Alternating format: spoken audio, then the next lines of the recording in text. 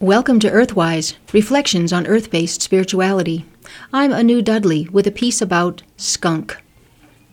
I stepped outside to take my early morning walk the other day, and I caught the faint, familiar whiff of skunk in the air. "Ah," I exclaimed, "country scent."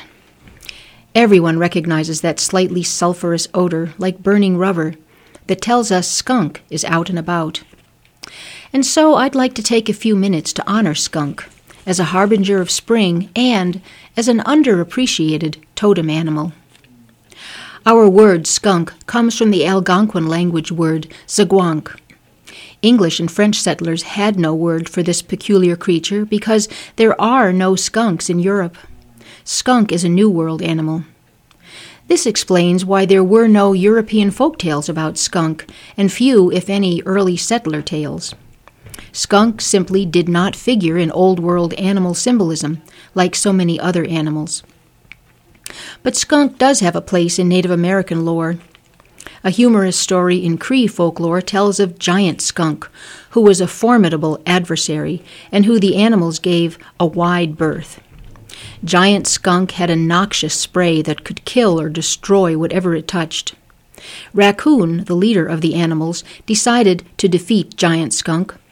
Provoking Giant Skunk to spray him, Raccoon clamped his teeth around the skunk's scent gland under his tail, and Raccoon's mouth quickly filled with the stream of noxious liquid.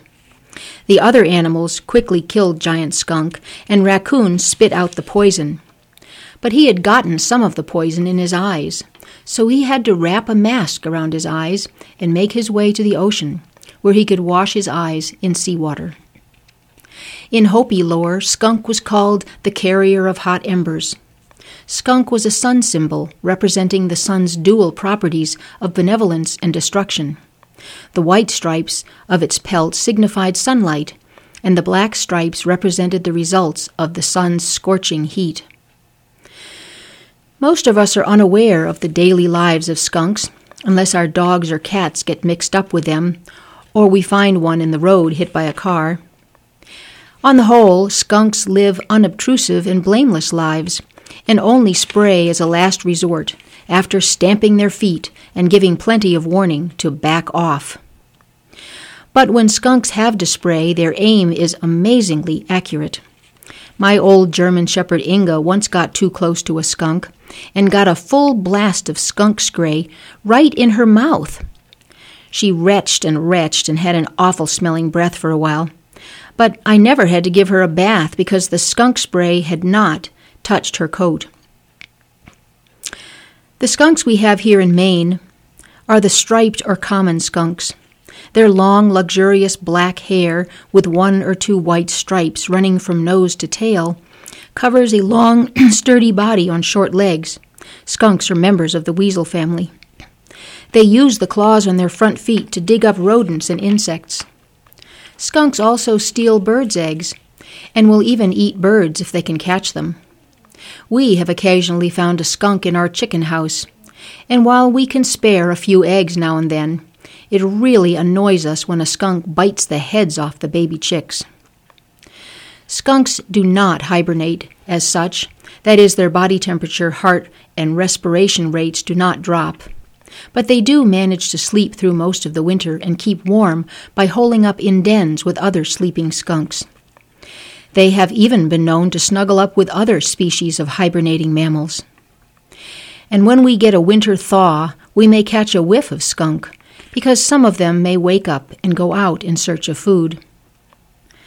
Skunk has few natural enemies, mainly great horned owls, whose favorite food is skunk, and humans, who hunt them for sport and for their pelts. Skunk pelts used to be dyed to resemble raccoon, because who would knowingly wear a skunk coat? Skunk fat was rendered to make skunk oil. This substance was considered to have the best penetrating quality of any animal fat, and was thought ideal for rubbing into rheumatic joints, broken bones, and congested chests. Apparently, it didn't smell all that bad. Many years ago, I dreamed about a skunk that was in its tail-up, ready-to-spray position. When it saw me, it attempted to reassure me in that telepathic interspecies language understood only in dreams. The skunk tried to convey that it meant me no harm, and that I shouldn't be alarmed. Now, according to Jung, everything in your dream is you.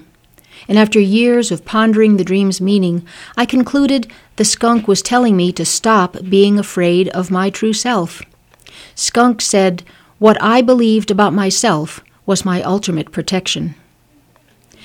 I have subsequently learned that books on animal symbolism concur with my intuitive interpretation of the meaning of skunk.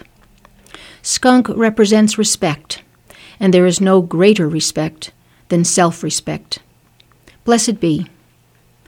You've been listening to Earthwise, Reflections on Earth-Based Spirituality. I'm Anu Dudley.